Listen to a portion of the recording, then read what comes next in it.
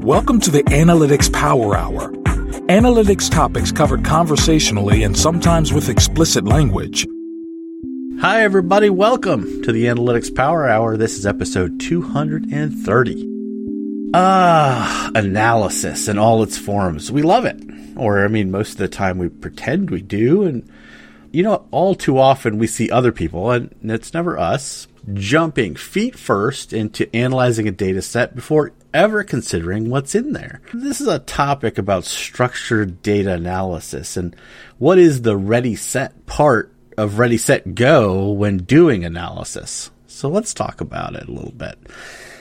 But like analysis, there are prereqs for a podcast, which include introducing my co-hosts, Valerie Kroll, Optimization Director at Search Discovery. Great to have you on this episode. Hey, party people. Excited for this one. Yeah, me too. And Tim Wilson, the quintessential analyst. And I know this is a topic you have a lot of interest and opinions on. Yeah, and opinions about that intro, but save that for off the mic. Everyone I've ever explained it to agrees with me that it's true. So, and I'm Michael Helbling. But we wanted to add some depth to this conversation, so we needed a guest. Viyaleta Apgar is the Senior Manager of Analytics Solutions at Indeed.com. She's a data scientist and has held roles in data science and BI throughout her career. And today she is our guest. Welcome to the show, Viyaleta. Thank you so much, Michael. It's an honor to be here and to have this conversation with you guys. Well, let's see how you feel after talking for an hour. No. So I think probably to kick things off, I'd love to just sort of talk a little bit about how you started down this path and some of your first findings and sort of what got you kind of thinking about this in a broader context. And then we can kind of jump into more details about it. Yeah, for sure. So I started working with data probably right out of college. I majored in math, so it was a very natural path for me to go. And I spent some years working in nonprofits, doing a lot of database administration, inventory control.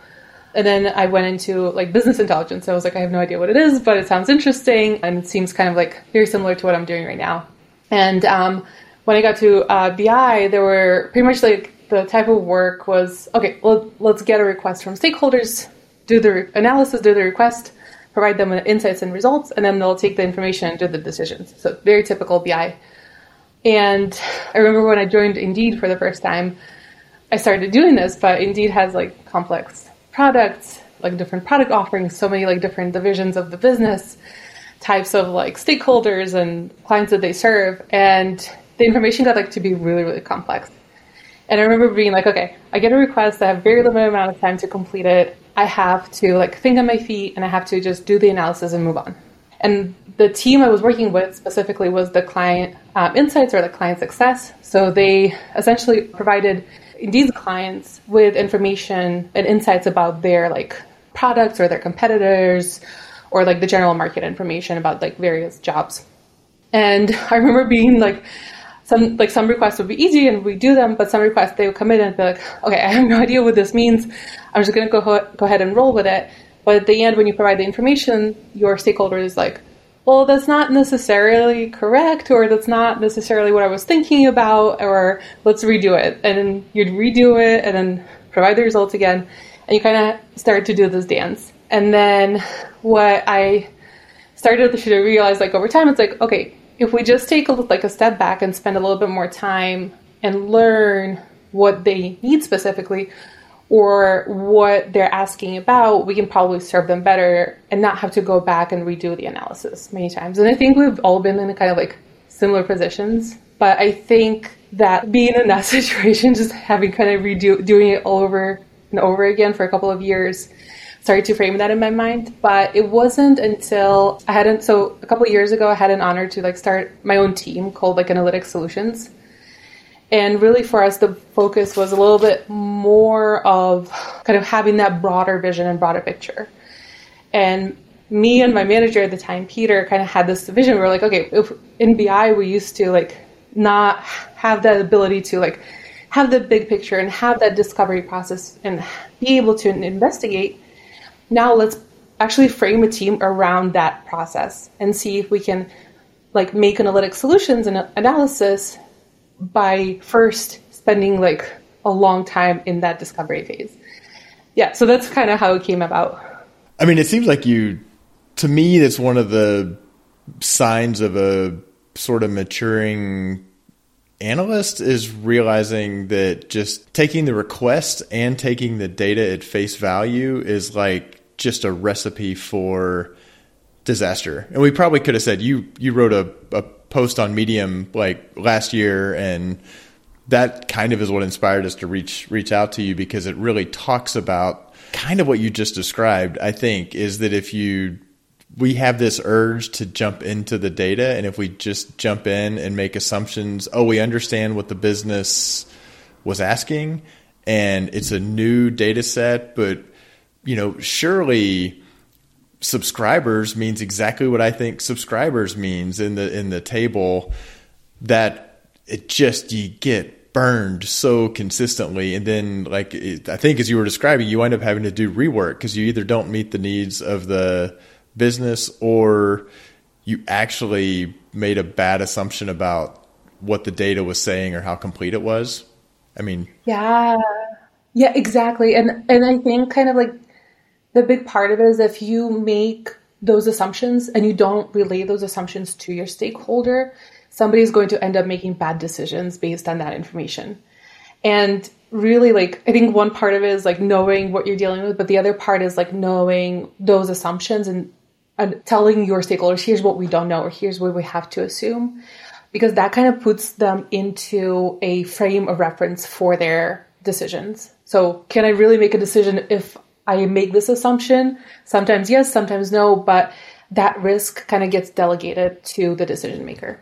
So that's actually one of the things that I was curious about, especially as I was reading your very well written article with that, the approach and all the questions that you ask yourself as an analyst. So one of the questions that's in there is the data quality good? So when the answer is no, what is kind of like the logic tree that you think about with that? So I'm assuming that sometimes it might stop your analysis altogether. Sometimes it might mean that you have some additional data to collect. Perhaps it shows up as a footnote or a big caution, use results with caution sign when you're presenting results. I know you talked about assumptions, but I'm sure there's a variety there. And I would love to hear how you approach the answers to those questions as you explore your framework.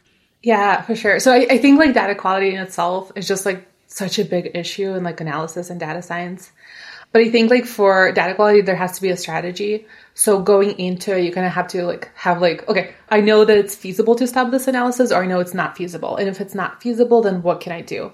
Is it possible to collect more data? Is it possible to write out those assumptions? Is it possible to kind of reframe the question or provide insights that are framed differently so that the data quality is not hindered? And it really depends on what the issue with data quality is, right? Is it missing data? Is it missing data points? Is it incorrect data? Is it incomplete in a specific sense that biases the information? And I think that kind of gets you can really address that piece by piece.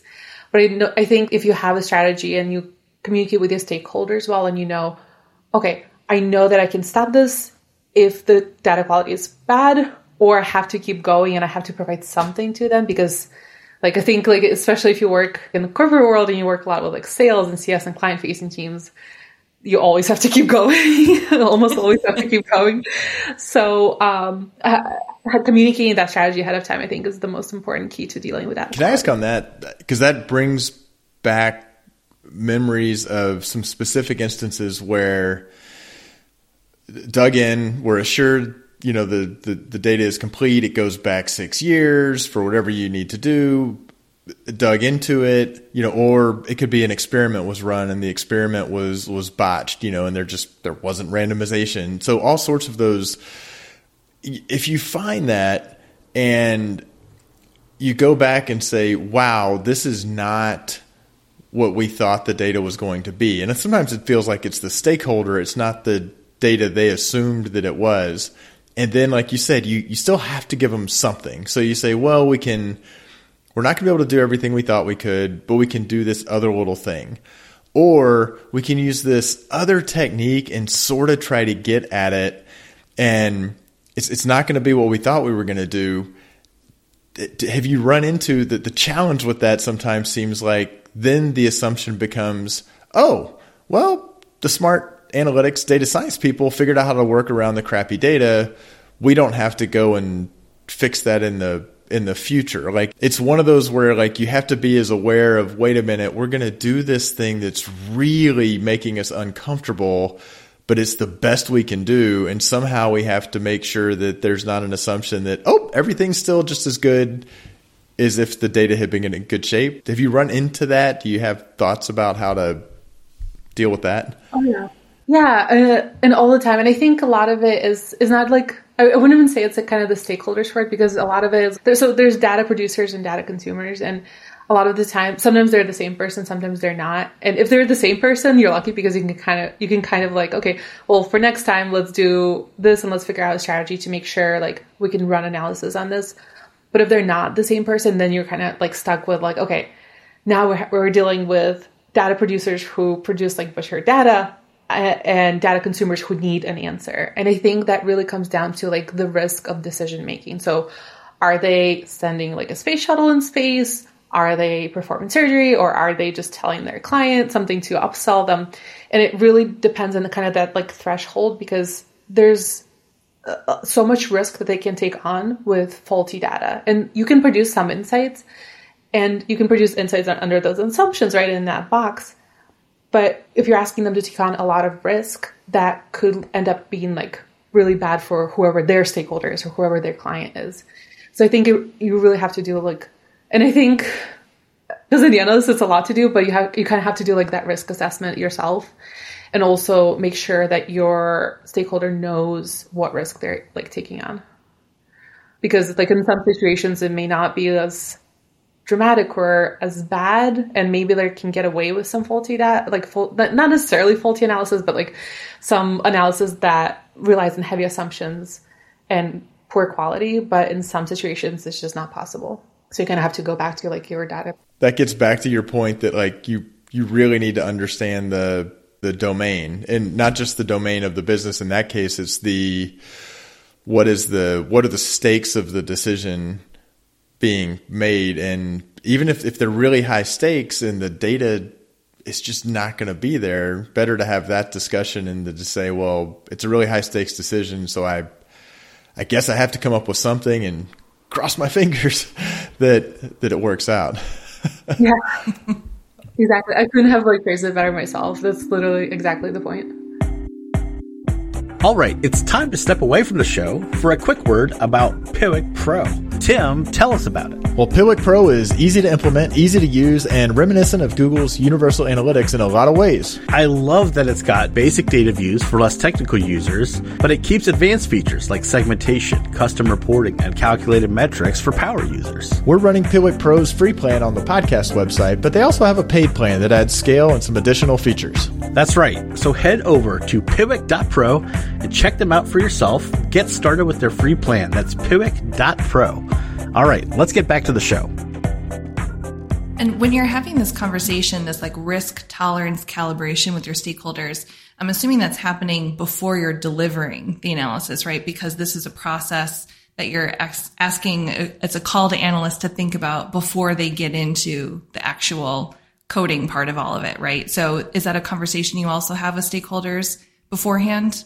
So yes and no, right? Because sometimes you don't necessarily know until you even like dive into data. But a lot of the time, like you should be able to assess, okay, I'm getting this data from data producers. Can I talk to them about it? Can I talk to the engineers or whoever is making that information, the scientists who are running the experiment, to verify its quality?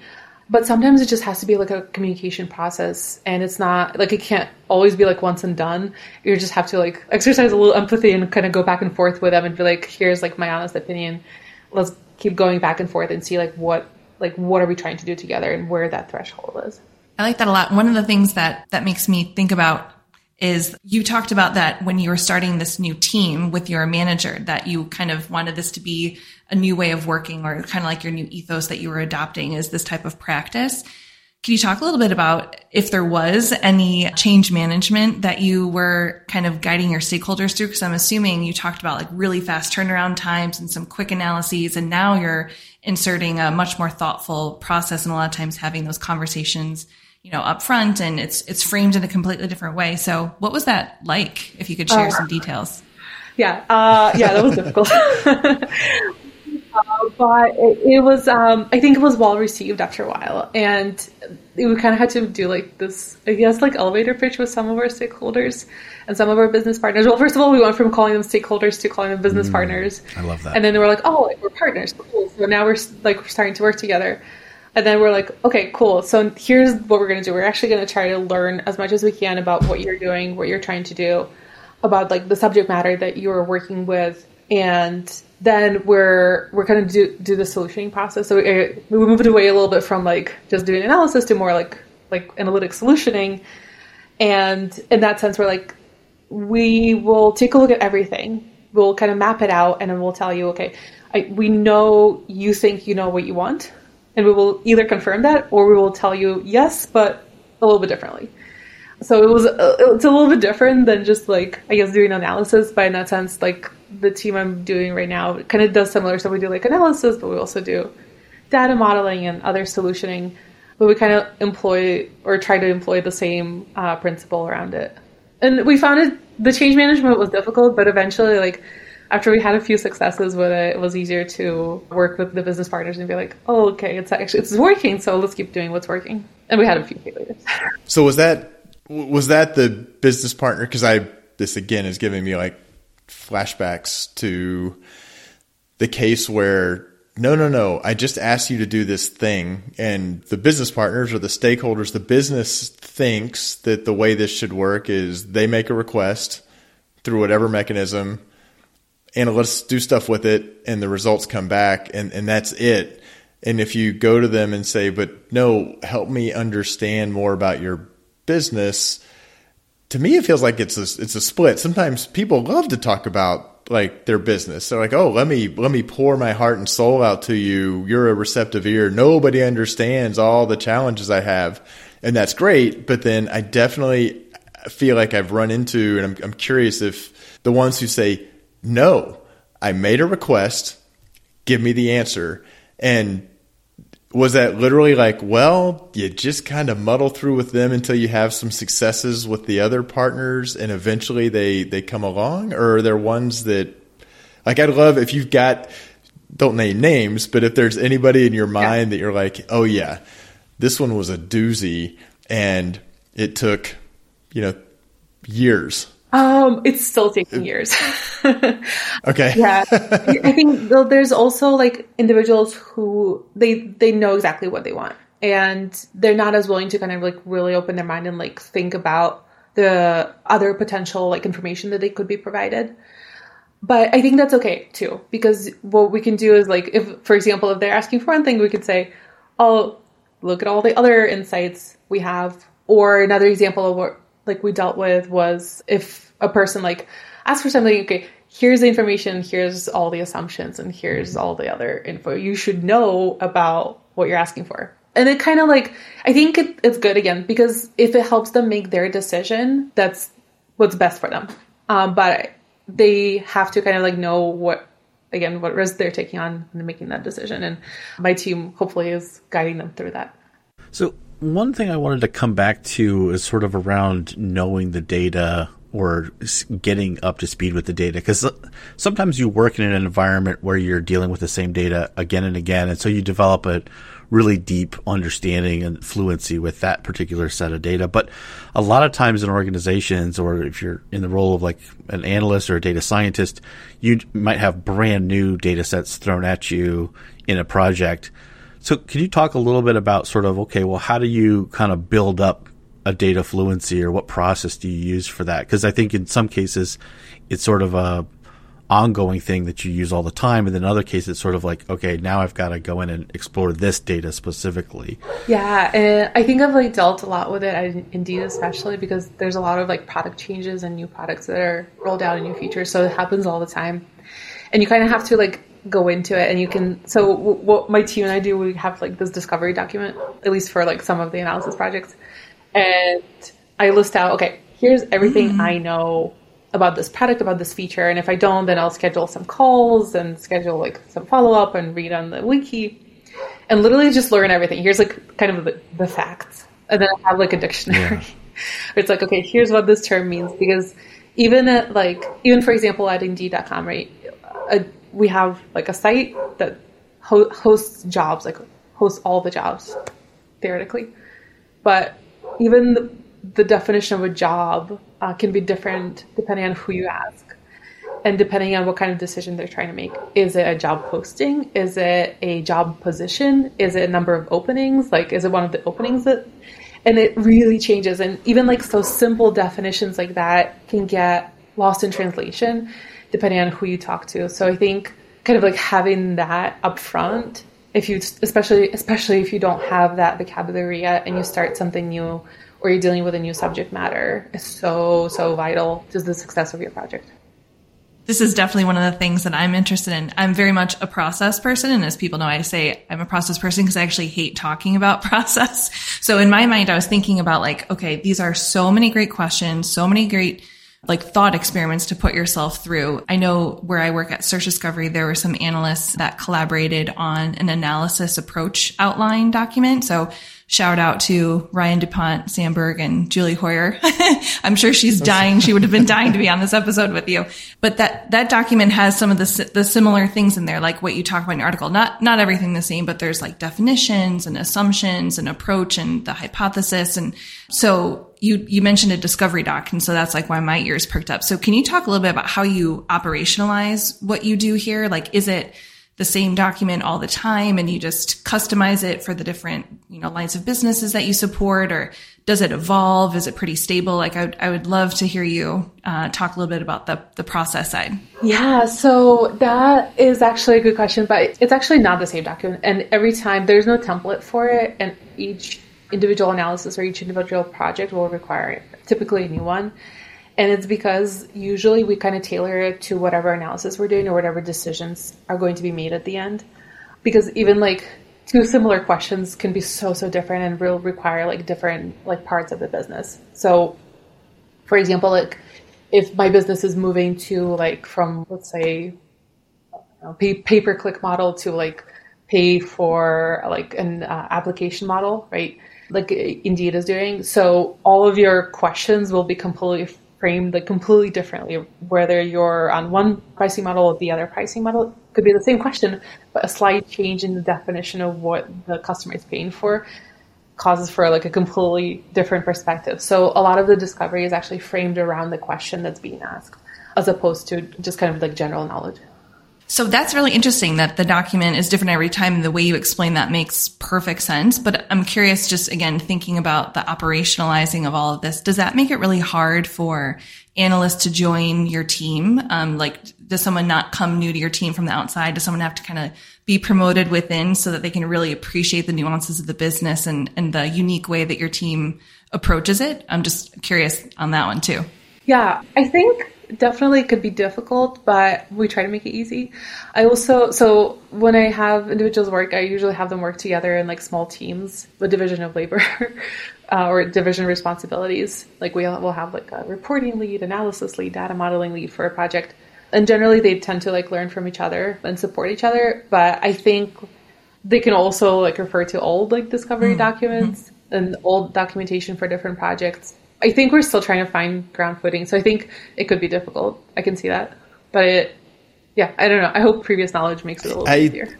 The putting two or more analysts on it, I think that makes so much sense. And again, I'm thinking probably processing trauma of at times being told like, until you've been burned a few times. I mean, that is one way to learn. Keep touching the hot burner a few times and you learn that, maybe now I should not make a bunch of assumptions, not write them down, make assumptions about the data, make assumptions about the business users need, and run off and do stuff. But to have a little bit of that slow down and what are my assumptions and how can I write them down?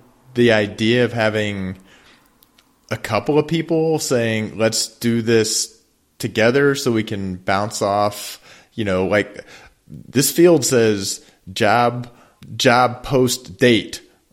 Okay. Do we both think that's really obvious what that job posting date is? somebody may say that better be one of the fields that we look at the distribution of it, because if there are a bunch of them posted in 1972, that's probably an alarm bell. The reality of work seems like, well, but that feels like redundancy. But it also seems like in that early phase, you've got to get a ton of payoff to have more thoughts on this upfront work. 4 eyes instead of 2 seems like it could head off all sorts of problems. Yeah, for sure. And I think, first of all, it makes it easier to gather as much information as possible too. But also, even like, for example, like the example you gave, job post day could be the day the job was posted, or maybe it was the day it was reposted, or maybe it was the day it went live for the first time, or maybe it went live the most recent time, because you can pause jobs. There's like so much, like even when you start breaking down like a simple, you always see like on Kaggle, even like you see like a simple data set and it looks so simple and so easy, right? But then you start digging into it and you're like, oh, there's actually so much that like this column could indicate and could be, and we like know nothing about it. And I think that way, like, I feel like analysts are kind of like victims of like the Dunning-Kruger effect, where it's like when we first look at it, it looks so simple and so easy, but like, unless we start digging into it more, we'll just assume that we know everything about it. Have you ever sort of had the opposite, where the data is sort of stopping you at first, but then as you dig in and learn more, you find like these alternate paths sort of thing? You know, because I think sometimes that happens too. Yeah, I think so. Yeah. I think the more complex processes you deal with, then you'll see that probably, especially with like financial systems and things like that. So Val had started to go down the path of your team a little bit, and I kind of want to go back to that and just get I love the idea, but I'd love to understand a little bit more about sort of what drove sort of the creation of it. But I am also curious as to, do you hire people directly in from outside to be on that team? I'm not about to ask for a job, even though this question may start to sound that way. Like, are they coming in? It does feel like, kind of to Val's point, that they would be people who are a little bit more experienced. It would be hard to take someone, straight out of university and drop them in, because it seems like there's some nuance there. But at the same time, you also said you're trying to train them and team them together. So I'd love to kind of understand how you put together a team like that. Yeah. Okay. So maybe I can give you a little bit more information about my team. But I have hired very experienced people, and I have hired somebody right out of the university, and both of them have been very successful. And from internally and externally as well. But so my team is a solutions team, like I mentioned, it's analytics solutions. So some stuff, what we do is analysis, like statistical analysis, data analysis, insights and recommendations. Some of the stuff as we do is kind of like putting together like core data sets that enable our business partners to do analysis as well. And some of it is just like data visualizations and things for individuals who are not like trying to dig too deep. So we kind of do a lot of it. And the way, like when we came to be, really the goal was we need somebody who knows the business, or who at least wants to know the business, so we can empathize with the business and provide them with like better insights and recommendations, so they can make better decisions that are not like inaccurate or not based on like heavy assumptions. So I have, in my interview process, I actually have like an analysis as part of the interview process. And the analysis is very, very like nuanced. It's actually a very, very simple data set. I hope I'm not giving it away to any of my future hires. But it's a very, very simple like transactional data set of like an example is like a housing data set, where like, for example, like a set of houses that would have been sold like last year in a specific area. And it's like 5 columns. It's super easy. And when you look at it, you're like, oh, that's so simple. Like, I know everything about it. Or you can look at it and say, oh, let me assume that I know nothing about it, and let me try to figure it out. And a person who looks at it and says, I know nothing about it, let me ask questions about it, make sure I clarify all the assumptions, make sure I clarify all the biases and find all the biases in the data set or within myself when I look at the data set to analyze it. Those tend to be the most successful people. And those are the ones that I hired. In the assignment, do you leave it open to they can come back and ask? Because that seems like one of the challenges with assignments is that when it gets handed over and it's like, well, this is totally artificial. I would never just take a data set and run with it. So are they able to come back with a mechanism and actually probe? And now you may be giving people tips because probably the way they disqualify themselves is by not doing that. So yeah, so they can definitely come back and probe, but usually by the time they come back and probe, they've already made assumptions about the data set and have based their recommendations on those assumptions. So they're kind of encouraged, and we encourage them to ask questions, of course, but they're encouraged to ask like literally to get as much information out of their interviewer as possible. Got it. Okay, we should change the interview one. I mean, I am kind of curious if are there any like particular job services that sites out there that you get good candidates through? No, that's kind of a joke. That was come on, good Tim. one, Tim. Don't share those secrets. Keep those close. It starts with an I and ends with indeed. Oh, there you go. Yeah. I was making a funny, Michael. You weren't following it. You weren't picking up what he was putting down, Michael. Yeah. I never share where I find candidates from. Those are the secrets. So one of the things you talked about earlier is creating empathy for your stakeholders. And one of the things that you did in this team is reframe even that whole concept of your relationship and change it from stakeholders to business partners. And I'm curious about how much the activity of sitting down together and talking about the data and the definitions and some of those assumptions, has that gone a long way too for building some of those relationships? Obviously, like the proof is in the pudding when your recommendations are way more spot on and something that they can immediately take action on versus, well, actually, we need to massage this. I need you to go back. So I'm sure that's like a great proof point, but I'm curious about the exercise of sitting down kind of shoulder to shoulder and really understanding what it means to interact with that data and what they're charged with. I'm wondering if that had an impact too on some of the ways that this was all adopted and some of the successes. Yeah, definitely. I think again, we don't deal with like the same exact data set every single day. And it's a lot of it is actually just piecing together different data sets from like different engineering teams and then putting it together. I think a lot of like the processes and a lot of the things that we do as a team have emerged from those conversations that like my teammates had. And it has emerged from literally just applying in practice what we talk about. So like an example is like we would assemble a team to do like an analysis or build a dashboard for our business partners. And then it would come back like a month later being like, oh, we should change this or we should change that.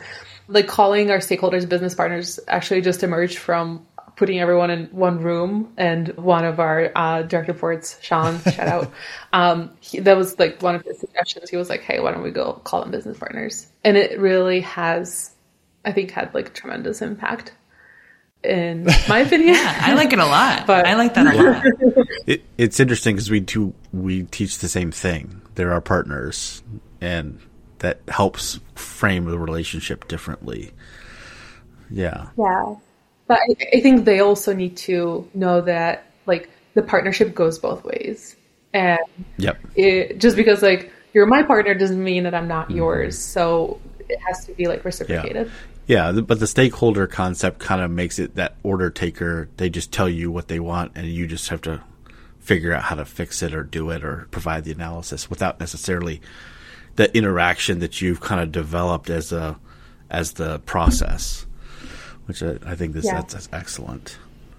Does that sort of reframing of both the kind of how you think about them and how they hopefully think about you and how you interact, does it lend itself to them getting a deeper understanding of some of the nuances of the data? You mentioned earlier, some of the business partners come in and they know exactly what they want, but and I think Val, maybe you were kind of coming at this as well. They know what they want, but they may not realize that what they want isn't directly available. If what they want is pull data from the job posting system and pull data from the leads system and, just smash those together and then do me an analysis. And what they're missing is there's messiness where that join doesn't work as they would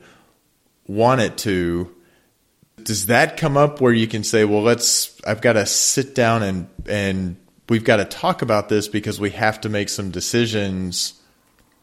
I'm seeing some people from my past saying, I don't want to get in the details. I know what I want and it's your job to go make it happen.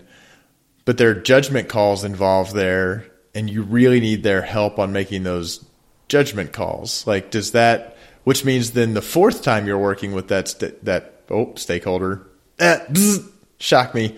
The fourth time you're doing a project with them, hopefully then they're more open. Like I'm envisioning this kind of nirvana where you're moving forward and it becomes much more kumbaya, but the business partners are getting a more nuanced understanding of some of the limitations of data, I guess. Yeah. So I think then you have to ask them why. And I think why is like such a good word to ask because sometimes they don't even know why. And it helps them in their own discovery journey to figure out why they need this, right? They could say, oh, I need this, this, and this. Then you ask them, okay, why do you need this? They'll start actually thinking through the entire process. And it sounds different in your head than it sounds out loud to somebody else. And when you say it out loud, it starts starting to form into actually maybe that's not necessarily what I need. So that's a really good strategy, but also it really depends on how much trust you also have with your business partners. There was one project where I was working with an enterprise sales team and we kind of took all of their requirements and we just said no. They provided us with a spreadsheet and they provided us with email. We're like, that's nice, but I don't think that's what you're looking for. And we're just let's start with just one metric. What is the most important? And they're like, we don't know. And we're like, okay, let us think from your perspective. So we sat with them and we shadowed them and we talked to them. We're like, oh, okay, so the most important thing you want to know is revenue. So let's start there. And we gave them a dashboard and here's your revenue numbers. What else is going to help with that? And we let them play around and kind of do the cycle. And I think maybe just doing the cycle too helps a lot. But also literally just asking, why do you need this? In that process, it sounds like you're doing a lot of education as well. Is it accurate to say?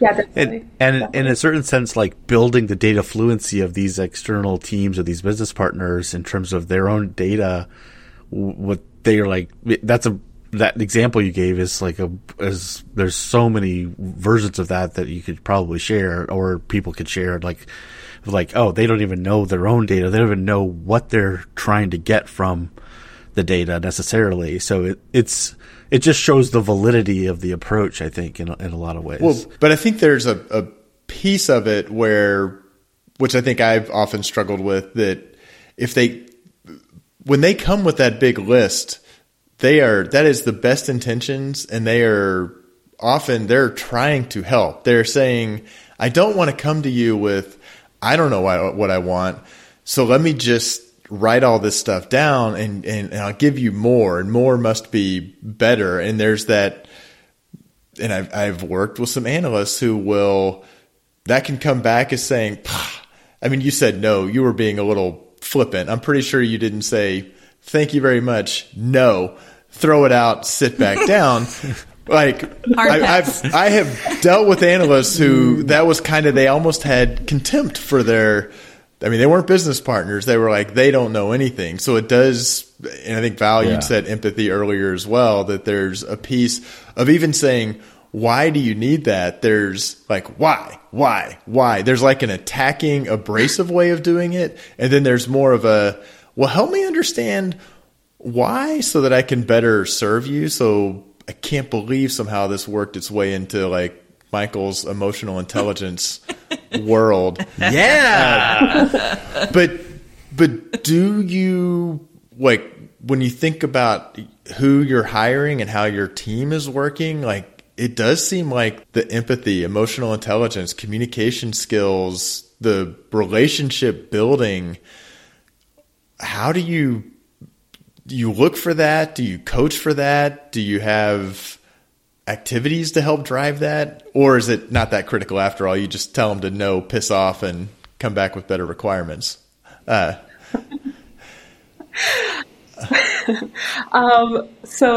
yes, 100%. We look for that, we hire that, and then we also train that. And I think, again, like my previous manager, Peter, and I, we had so many discussions about that before, because we found that like those soft skills are so much more important than like your like array of technical background. Like you can give me like a stack of resume, like information about all of your like technical abilities, but it's like that's so easy to teach. But that like ability to kind of like think outside of the box, think from somebody else's perspective, think critically, that's so hard to teach. So we try to hire people who already have that, even if like their technical background is not as strong, and then we'll continue to train them. That is such an important message. I wish every analytics team everywhere could just hear you say that right now, which some of them will, which is awesome. Yeah, I so agree with that. I have another question for you, slightly different direction. So in your article, you juxtapose your approach against the exploratory data analysis book. And I had heard of that, but I don't have as deep of mathematical background or training as you do, not by a long shot. So I'm just curious, was that a really big part of your training? Like, was that practice something that you brought to the role in like your early days, and then you kind of like discovered this over time? Or was this just something you kind of knew was out in the ether, and this was something that you had to kind of combat with your approach? I'm just kind of curious about some of your experiences and inspiration there. Yeah, so that's a good question. So like the exploratory data analysis, the EDA, is essentially done like a lot like in statistics and data science primarily, but it can be done in like data analysis too. And it just allows you to take a look at your data set, like, and twist it and turn it, kind of like a cube, like Rubik's Cube, multiple times. But where I think like the reason I kind of juxtapose it with it is just because discovery has to be like a preceding step. But actually like John Tukey himself like said that like statisticians like play in other people's backyard all the time. That's all they do. And by that he meant like you have the skill set to like work on any problem within any subject matter. But I think kind of you have to explore that backyard to understand like what you're dealing with or what kind of information you see, like, because backyards are made completely differently. But yeah, so I think that's kind of like if you have discovery, like if you have that knowledge, then even like the exploratory like data analysis comes easier. It allows you like when you look at and you twist that data different ways, you know what your columns mean, you know like all of your definitions, you understand where like that information is coming from or what it means and what kind of bias you can have, right? Because there's like you can have like some kind of confirmation bias already, and unless you check yourself, you may produce insights and recommendations that are like confirming to some kind of opinion that you may have.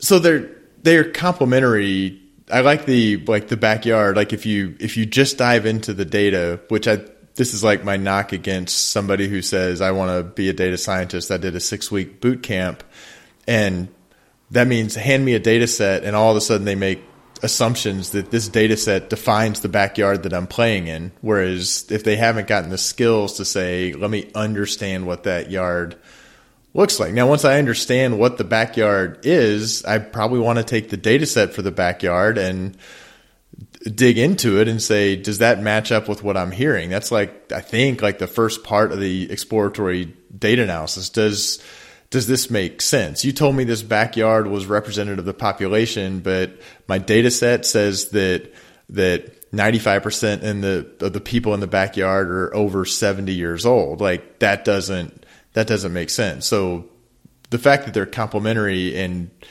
we'll definitely link to the article. It is short, but it is really, really, really interesting, and making the case to say you got to figure out what the backyard is first and then do the other parts. I think that's such a great point.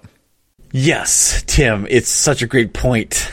And now we definitely got to start to wrap up. But this has been an entirely great conversation. And Viyaleta, thank you so much.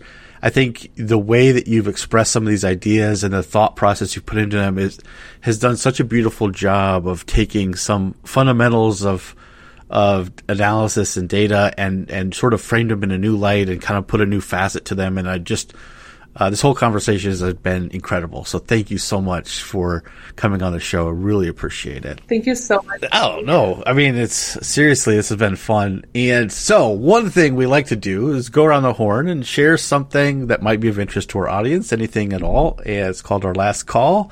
And Viyaleta, you're our guest. Do you have a last call you'd like to share? I do have a last call. I am so excited because I prepared for this. But my last call is actually a video by Veritasium. I don't know if you guys are familiar. He's a YouTuber. Yeah, he's a physicist, YouTuber. I think YouTube is now his full-time career. And one of the more recent videos that I watched and I shared with my husband and I shared with my team is called Is Success Luck or Hard Work? And in that video, essentially, Veritasium kind of like shares that we all have some like egocentric bias where we think like we experience our life like through ourselves, right? So we spend most of the time with ourselves. So we think we do actually more than everybody else, or we perceive ourselves to do more than everybody else, just because we spend more time there in our bodies. So we tend to like underestimate the role of like other circumstances or other people that play on our life and on the things that we do, which also means that we tend to like underestimate how much like circumstances or even luck play in our success. And he talks about like how it can be helpful to think that like our achievements are completely our own, and because it gives us confidence and gives us like kind of that boost to keep going and working really hard. But at the same time, if we do succeed and we are like very successful, we also tend to have like survivorship bias too, because we don't see all the people that also worked just as hard, if not harder, but failed due to circumstances or bad luck. And I think it was a very powerful message for analysts and all people around. So I really wanted to share it. Thank you. I think the upper middle class white dudes like really need to hear that message. Right? I don't know about that. I'm here because all right, the hard work. Tim, well, just pull yourself up by your bootstraps. Okay, Tim, what is your last call? I am going to do a quick twofer just because I am gonna say people should go look at Viyaleta's Medium page, because you do write on, to say that it is a broad range of topics. Today I wound up getting sucked into the making a sky map in Python, which is another old post. And then there's stuff that is way over my head, and diving into Julia was another interesting thing. So that's kind of a quick one. It is just I kind of want to get into your brain. Is you're like, I think I'll do this other completely different thing and write it up is fun and fascinating. Then my main last call is that Leah Pica, past guest on the show, friend of the show, I think all of the co-hosts know her. Her book is now out, Present Beyond Measure. So that's also the name of her podcast. But it is, as Seth Godin blurbed it, a simple, clear, and constantly overlooked wisdom. It's time to stop wasting time and start making a change happen.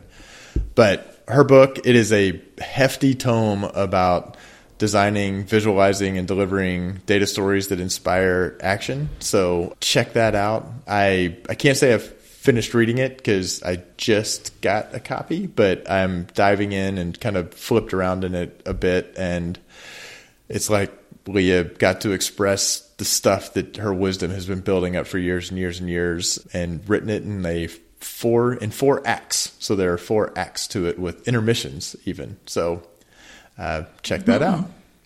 Ooh, nice. All right. And Val, what about you? What's your last call?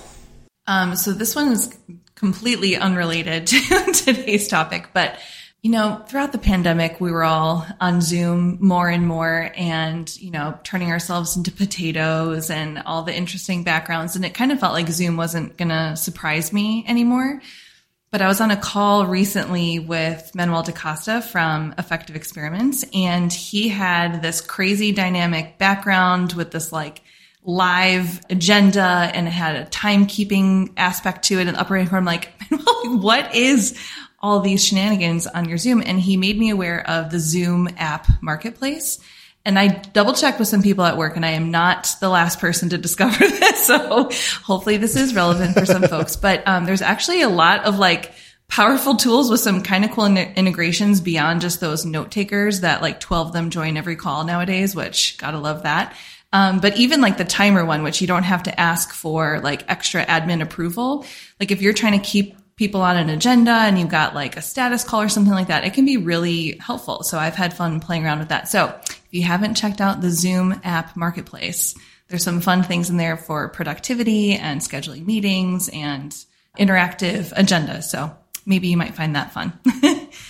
How about you, Michael? What's your last call? Nice. Well, I like to run a crisp status meeting, so that sounds right up my alley. All right.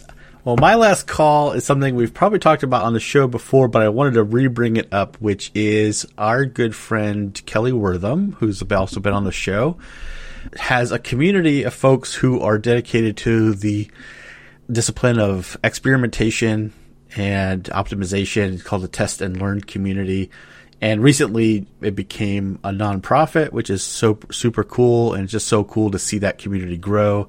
I think they have a Slack group now that's over 1,000 people. And so if you're involved in that space at all in experimentation, that is a great group of people who are very similar to you, and you should go, and we'll have a link to that in the show notes so you can check it out. So that's my last call. All right. You've probably been listening in and having some brain waves happen about, oh my gosh, that's a great idea, or I want to learn more about that.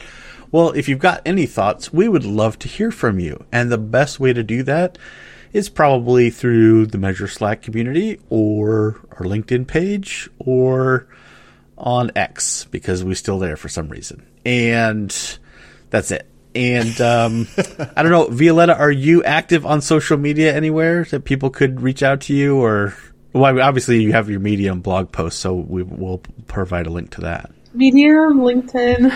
Yeah, perfect.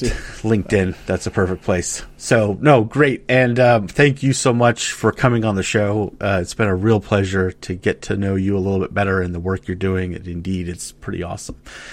And, of course, no show would be complete without a huge thank you to Josh Crowhurst, our producer, maybe especially this time, with all the little things that the listeners won't hear, but Josh will. But we really appreciate everything you do to make things happen for the show behind the scenes and make the show a reality. Appreciate it very much. Once again, Viyaleta, thank you so much for coming on the show. We really appreciate you spending the time with us. And I know I speak for both of my co-hosts, Tim and Val, when I say no matter where you're at exploring that data, remember, keep analyzing. Thanks for listening. Let's keep the conversation going with your comments, suggestions, and questions on Twitter at AnalyticsHour, on the web at analyticshour.io, our LinkedIn group, and the Measure Chat Slack group. Music for the podcast by Josh Crowhurst. So smart guys wanted to fit in, so they made up a term called analytics. Analytics don't work. I love Venn diagrams. It's just something about those three circles and the analysis about where there is the intersection, right? This Riverside platform doesn't like you, Tim. But the Riverside platform makes me sound like a Jerkosaurus Rex, because in the last episode I kept cutting him off. I can't hear Val either. I also cannot hear Val. I was on mute that time. Oh. You know what? Gotcha. Now you're just fucking with us. Viyaleta's like, this is the worst experience ever. Okay. regroup. Val, she already said her nerves were coming down. You don't have to do more screw-ups. Like, Okay, Val's are going up. Yeah. This is what happens when you give me producer responsibilities. My face is red. This is too much pressure. Okay.